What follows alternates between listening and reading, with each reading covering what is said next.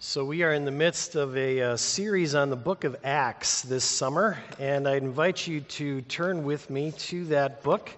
Acts is in your New Testament. It's page 1703 in your pew Bibles, and we are up to chapter 7. We'll begin with verse 48 there. Let me just give you a little bit of background. So this part of the book of Acts is about Stephen. And Stephen is introduced to us already in chapter 6. He was one of those appointed to wait tables or to serve tables and to make sure that the Grecian Jews were treated as well as the Hebraic Jews.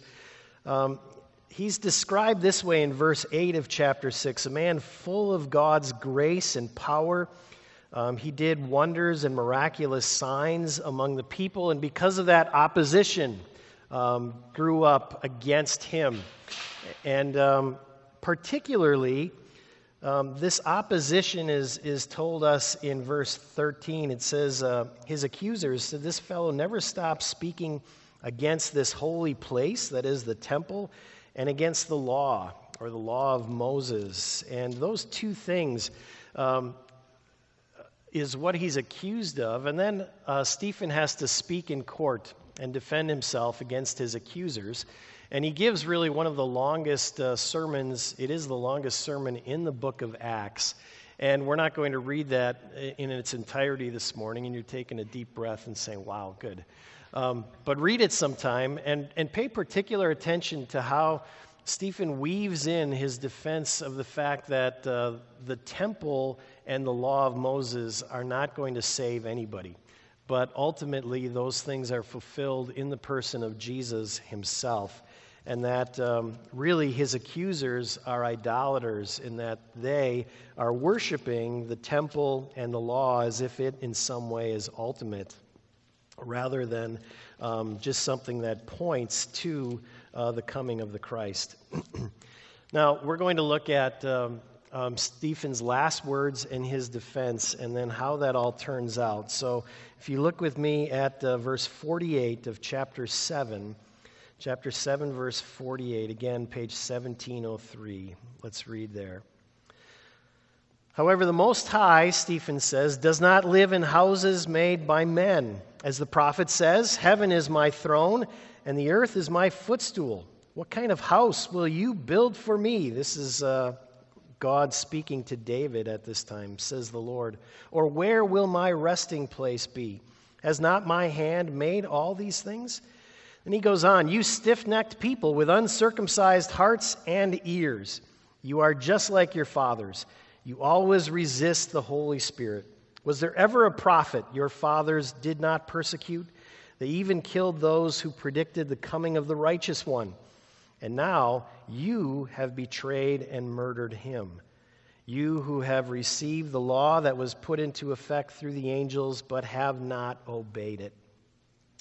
When they heard this, they were furious and gnashed their teeth at him. But Stephen, full of the Holy Spirit, looked up to heaven and saw the glory of God, and Jesus standing at the right hand of God. "Look," he said, "I see heaven open and the Son of Man standing at the right hand of God." At this, they covered their ears, and yelling at the top of their voices, they all rushed at him, dragging him out of the city, and began to stone him. Meanwhile, the witnesses laid their clothes at the feet of a young man named Saul.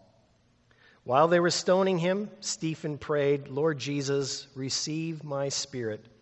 Then he fell on his knees and cried out, "Lord, do not hold this sin against them." When he had said this, he fell asleep.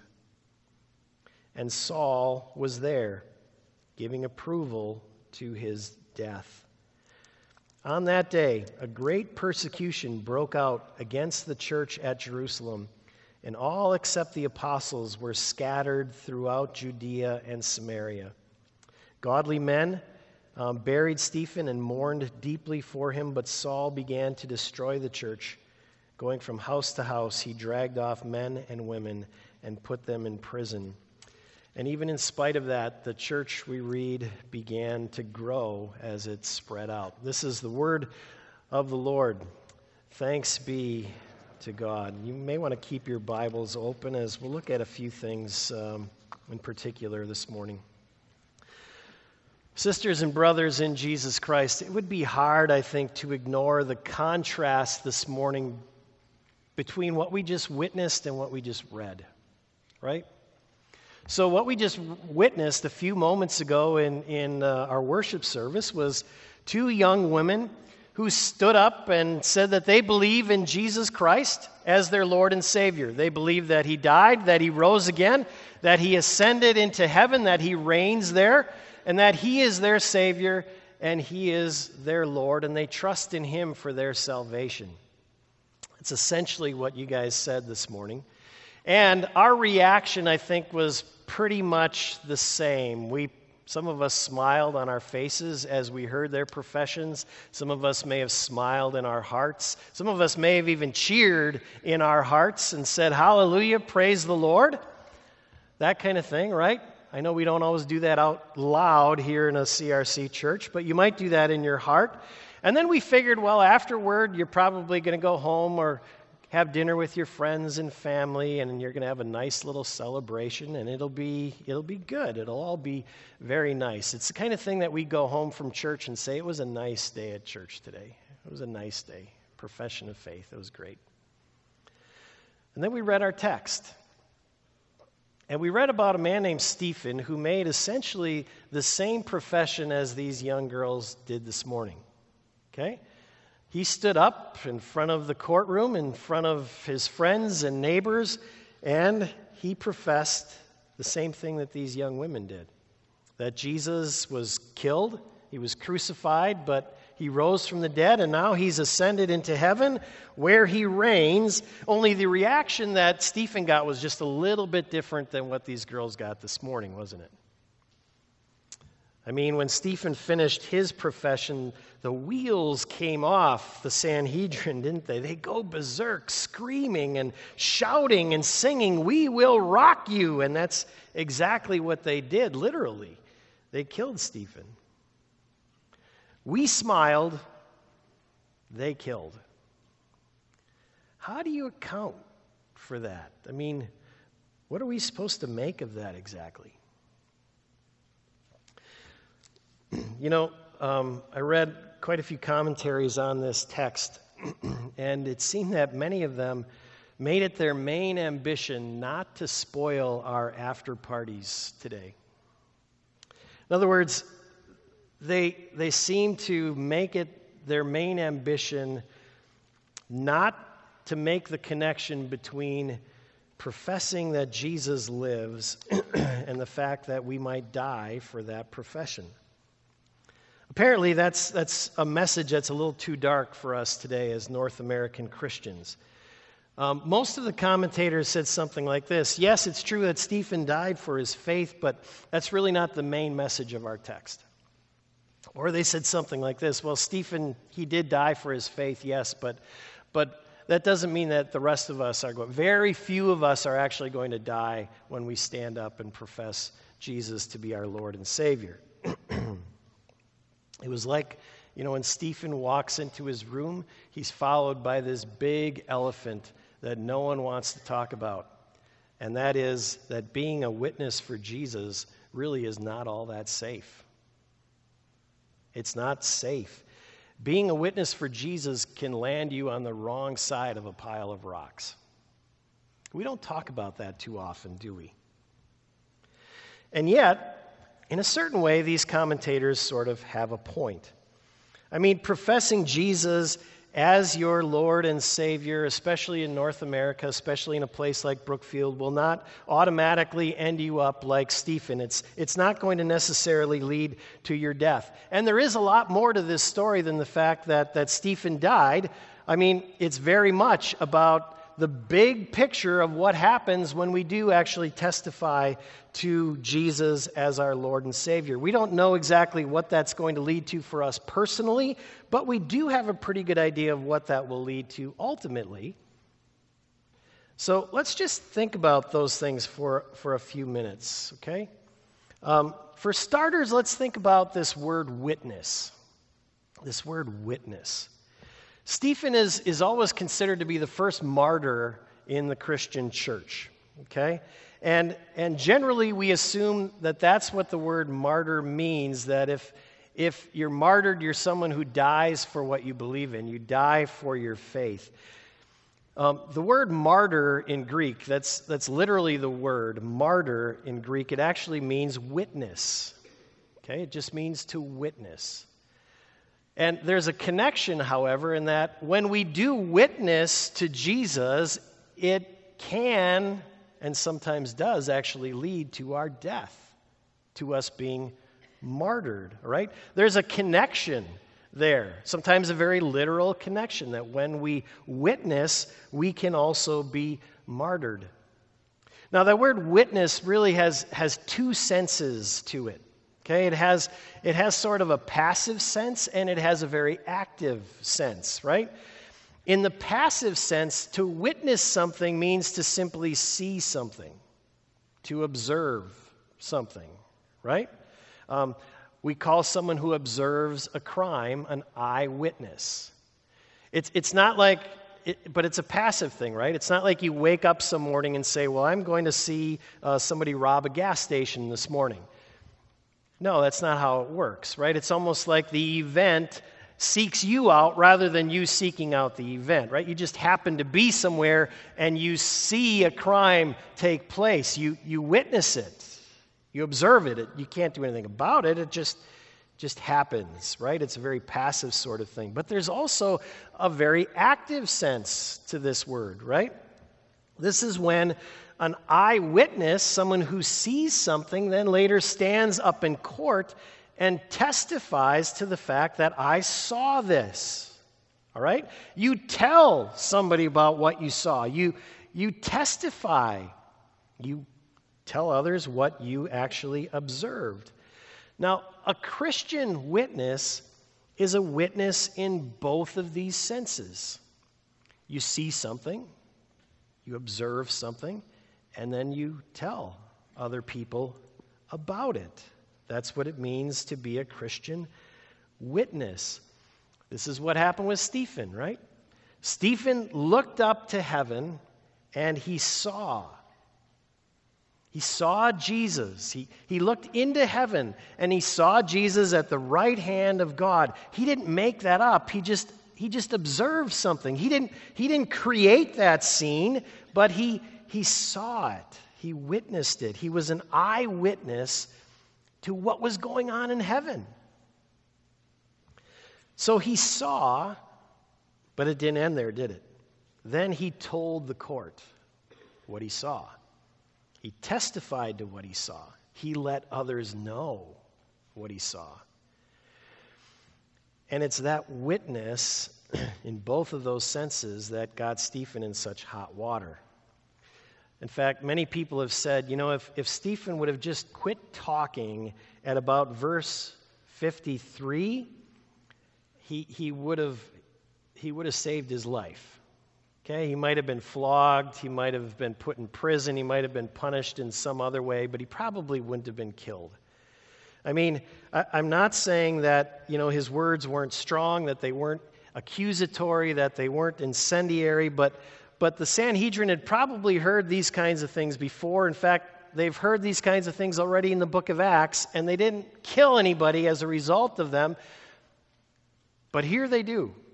And it's because Stephen doesn't know when to shut up. He keeps talking. And what does he talk about? Well, in verse 55, we read that he sees Jesus. He looks up to heaven, he sees Jesus, and then he reports to the Sanhedrin what it is that he saw. He saw Jesus, the Son of Man, at the right hand of God. which would have sounded like blasphemy to the Jews, okay? Especially that word Son of Man, that title. They had heard Jesus refer to himself that way many times. The Son of Man, Jesus was always talking about the Son of Man. And it's an image that comes from the book of Daniel. You've heard that before from Daniel chapter 7. It's this image of this mighty figure that is filled with glory, and he stands really equal to God. And so that would have been seen as blasphemy to the Jews to lift up anyone on the same level as God, but that's what the Sanhedrin hears, and they kill Stephen because of it. And yet that's what a witness does. A witness sees, and then a witness tells, and you have no control over the consequences. You see, you tell, you leave the consequences to God. Now let me ask you this, not just you girls, but all of us. Are you a witness to Jesus? Have you seen Jesus in your life or in the lives of the people around you? Have you seen Jesus? If so, where? What was he doing? Have you seen him perhaps in the eyes of a friend who should have met you with anger but instead met you with mercy? Maybe you saw Jesus in a camp counselor who patiently listened as you cried and confessed your most intimate sins, and then hugged you and told you to go and sin no more. Maybe you saw Jesus in the lunchroom at school when your best friend sort of walked away from his or her own group of friends and they sat down at the lunch table with the new kid. Maybe you saw Jesus in the friend who skipped a beer after the game and said, "No, I got to run home and help my spouse put the kids to bed." Maybe you saw Jesus in worship. Maybe it was right here in this sanctuary. Maybe you saw Jesus meet one of your grieving friends.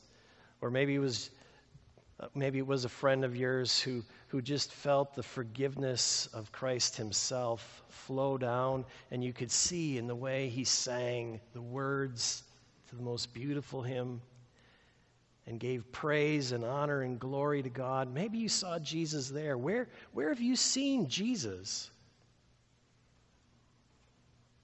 Where have you spotted him? And if you have, what's your next move? Tell someone. Tell people. Just tell. When Luke tells us about Stephen, he wants us to remember the words of Jesus, words that he had written in his gospel. He'd recorded them. Remember the words? Jesus says this, "Everyone who acknowledges me before men, I will acknowledge him." Or actually he says, the Son of Man will acknowledge him before the angels of God.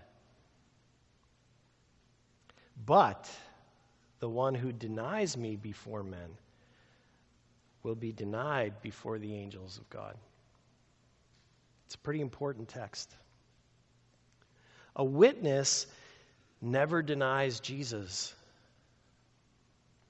A witness testifies to what she sees and knows. Okay, the second thing I want to point out is that being a witness is not all about third-person sort of testimony. It's not all about, well, I saw Jesus over there working in that person's life.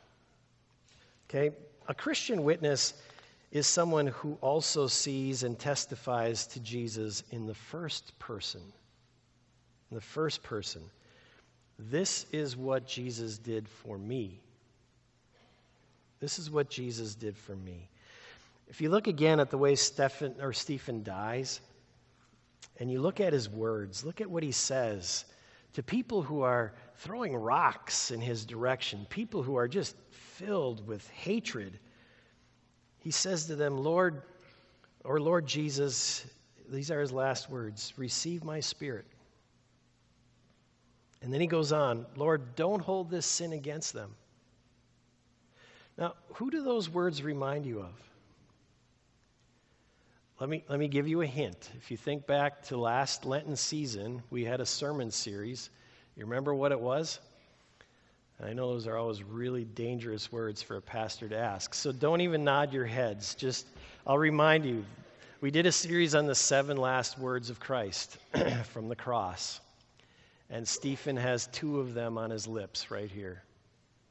Father, into your hands I commit my spirit. And Father, forgive them, for they know not what they do. Stephen takes those words onto his dying lips. And what it tells us is that Stephen has taken on the form and the character of Christ himself. Okay? This is the form of his Lord. The first thing we read about Stephen when we meet him is that he was a man who was filled with the Holy Spirit. And then we read that again just before he dies. He was filled with the Holy Spirit. And that's what the Holy Spirit does. The Holy Spirit brings us into union with Christ. And then he shapes us into the character, the form of Christ himself. That's the work of the Holy Spirit, and that's what the Holy Spirit does in Stephen. This is a first-person kind of work. He does this to me. He did this to me. A witness is someone who testifies to Jesus in that first person. I know Jesus, and I trust Jesus, and I want to be like Jesus, and I want to love like him. I want to live a beautiful life like him. I want to wear all of his virtues like fine jewelry on my body. I want to be like Christ. Stephen is becoming more and more like Jesus in his words, but also in his faith and in his actions. Just notice the description of his death here in verse 60. Luke tells us he fell asleep. Now think about that. He fell asleep? You got to be kidding me. Who would describe being stoned to death as falling asleep? It's got to be one of the most violent ways a person can die. Being pelted with rocks until you're unconscious and bleeding and your bones are breaking, and finally you die. And Luke tells us, well, he fell asleep. But you see, Luke is telling us something about Stephen here. He's showing us Stephen's character, that this is a man filled with poise and dignity and calmness and grace. Stephen can face adversity with poise because he's assured that the Son of Man is on his side. The Son of Man stands with him. Okay, let me just get a little geeky with details, all right? That's what Stephen says. He looks up into heaven and he sees the Son of Man standing at the right hand of God. And he tells the Sanhedrin this. I see the Son of Man standing at the right hand of God. Now think about that. Usually when we read about Jesus at the right hand of God, he's always sitting. He's always sitting at the right hand of God. That's what we even professed in the Apostles' Creed this morning. He was seated at the right hand of the Father. We've talked about this before. Why do we say he was seated? Because that was his high priestly work. That's what the book of Hebrews even points out to us. That when Jesus made that ultimate sacrifice, that one sacrifice for all of our sins for all time, he offered that as our great high priest, and then he sat down because he had no more work to do.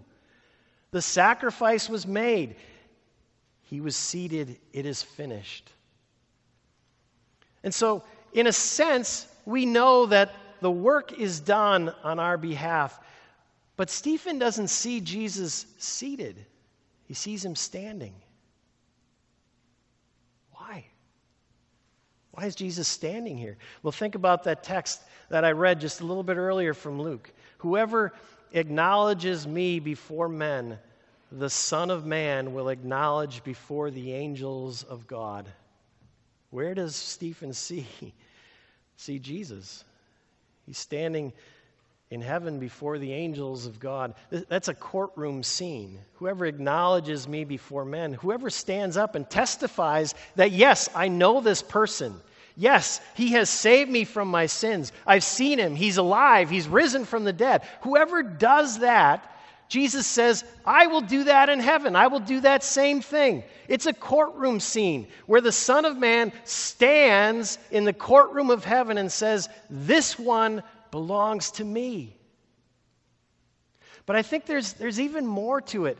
If you realize that the work of our great high priest is finished, there's still work for our great king to do, isn't there? The king is still bringing all things under his own feet so that he may present them to the Father. The king is still about his mission of bringing all things under his feet. Okay? And how does he do that? How does our great king fight that battle? I think so often we picture him with a sword, right?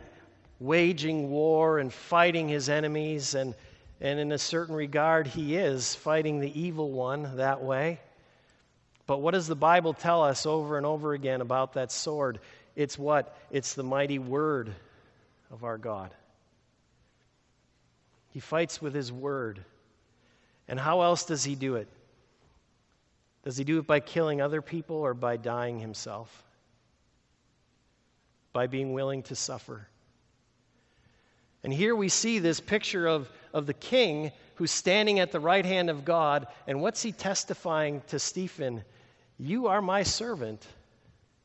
And through you, I am still waging battle. How? Through your suffering and your death. It's not in vain.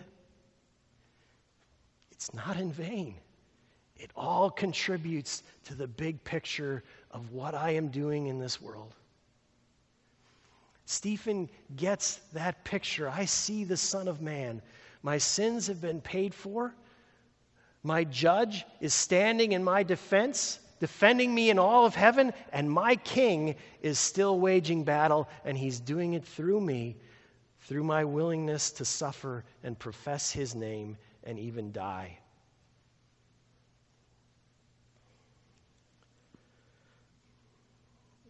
Stephen sees his union with Christ. I have union with Christ, and it gives him a calmness and an assurance and a poise to face whatever adversity comes his way in life. Let me ask you, do you shine with that same first-person witness? That whatever adversity comes your way in life, you can face it with dignity and grace because you have looked into heaven and you have seen the Son of Man standing in your defense and standing with you, standing on your side and saying, if you suffer for me, know that it's not in vain. So let me just recap. What we've seen so far is that true witness is, it's eyes on Jesus and then telling about it. But it's not just that third-person witness. It's witnessing to what Jesus has done in my life, who he is in my life, what he's still doing. That's what it means to literally be a witness. And while we don't always know exactly where that's going to lead for us personally, what that result is going to be for us personally, we do know how things are going to turn out in the end, ultimately. We don't know the details, but we do know the big picture. And in that way, I think all of these commentators I was talking about, they were right. Luke doesn't tell us the account of Stephen to say that every person who testifies to Jesus is going to end up dead. Rather, the book of Acts tells us how the Holy Spirit uses each and every one of our witnesses to advance the gospel to the ends of the earth. Jerusalem, Judea, Samaria, the ends of the earth. That's what he's doing. That's where it's all going. But I want you to just think of a couple of details in that regard. The last person who we read about in our text, who was it? It was a man named Saul. And Saul witnessed Stephen's death. Saul heard Stephen testify that he saw the ascended and risen Jesus. And Saul heard Jesus' voice in Stephen's voice as he said, "Father, forgive them." Saul witnessed Jesus in Stephen, or Stephen, however you want to say it. Do you know who the next person was to witness the ascended Jesus in the book of Acts? You got it. It's Saul. There he witnesses the ascended Jesus. And I wonder if when he saw him, his mind even might have gone back after all the shock and surprise to think, I heard about this living Jesus before, this ascended Jesus. I heard it from Stephen. Someone who was willing to suffer and die for this Jesus. And I wonder if that had any impact on this man Saul, who became the greatest missionary of all time and was willing to suffer anything for the sake of Jesus. I wonder if there's a connection. There's even a place later in the book of Acts, we'll probably read it later in this series sometime, but Paul is witnessing before a large group of his fellow Jews, and one of the things he says is, you know what? There was a man named Stephen who spilled his blood talking about this Jesus, and I was standing there, nodding my agreement to it all. Stephen stuck in Paul's mind. And I just wonder if he had something to do with his salvation. We can never say for sure things like that. And isn't that the way it so often is with our witness? Can't say exactly what God uses it for. But you get the big picture, don't you? He always uses it to advance his gospel. We don't know if it's with intimate friends. We don't know if it's with husbands or wives or children. You don't know if it's with complete strangers. You just know that if you witness to Jesus Christ, God will use that. It never goes for naught. Now, I just want to say one more thing this morning before we close. I said earlier that many of the commentators seem to want to talk around the fact that Stephen died for telling us what he saw.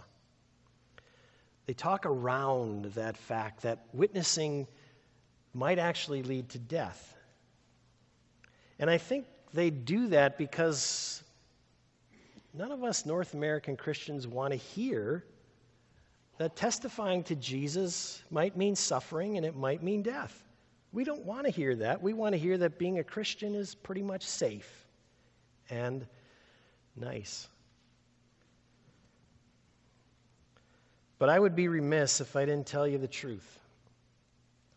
That sometimes being a witness to the end demands death. We tell what we see. We tell what we know. We testify to other people, and we don't know where that might lead. Don McLeod was a longtime professor at Princeton Seminary. And he loved to tell a story about a young Chinese student who fled his home and family because of persecution for his faith. McLeod always asked one of his students to open up his class periods with prayer. And one day he asked this particular Chinese student. And the young man stunned everybody with his prayer. This is what he prayed. He said, "Oh God, give us something to die for. For if we don't have something to die for, we have nothing to live for." If we don't have something to die for, we have nothing to live for. I wonder sometimes in our quest for, security and comfort, in our quest to save our lives, if we don't sort of prove Jesus and his words right, that those who are trying to save their lives in the end will lose them. Mitchell McCreary is a comedian, and he's also autistic.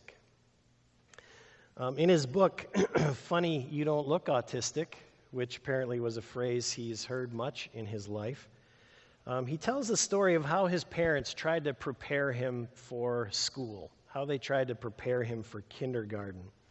And what they did is they worked tirelessly on his manners, okay? They drilled him on how to say please and thank you and you're welcome. They worked with him on how to look people in the eye when he spoke. They taught him how to hold the door open for other people and then to step aside and let them go first. And his parents were well-meaning, okay? They didn't want him to stand out any more from the crowd than he already did. And so they drilled him on his manners. Well, that first day of kindergarten came around, and Michael actually remembered his manners. And as they went outside for recess, he held the door open, or he opened the door, and then he stepped back so his friend could go first. But little did he know that nobody else in the school had really learned their manners, and he wound up holding the door open for 223 elementary students as they all filed out, and he stood there opening the door for all of them. You see the problem, right? At least I hope so. Michael's parents assumed that all the other parents were teaching their kids about manners, but that wasn't true. See, the other parents hadn't taken the time to sit down their children deliberately and talk to them about practicing their manners. It's not like the parents didn't care. It's not like they wanted their children to be self-centered or anything like that. They just didn't do it deliberately. They sort of thought their kids would catch on, maybe by osmosis and just sort of watching their parents, right? And that was a mistake. And I wonder, friends, if sometimes we don't make the same mistake when teaching our children about Christian witness and talking about Christian witness in the church. We don't really teach our children that sometimes Jesus does call us to give our lives to be his witnesses. And so be prepared, because you never know what's going to come. Instead, we just sort of assume they're going to learn it somewhere by osmosis, right? By coming to church, perhaps. Although I'm not sure exactly why, because I don't know that there have been many martyrs out of Brookfield in the last few years. But when the church doesn't teach specifically that Jesus is something to die for, then I wonder what we're really teaching them about whether or not he is something to live for.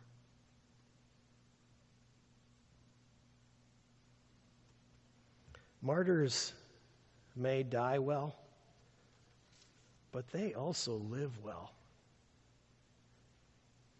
They really do. Let's bow together in prayer.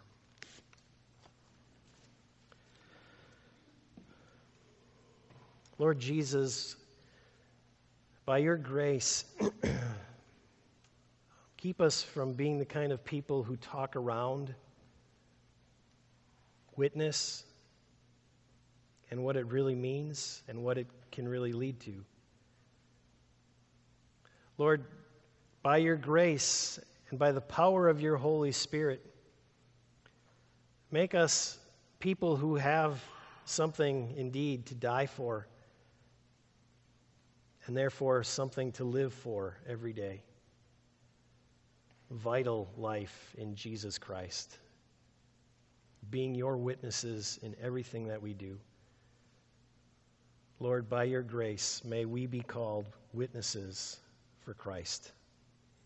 And it's in his name we pray. Amen.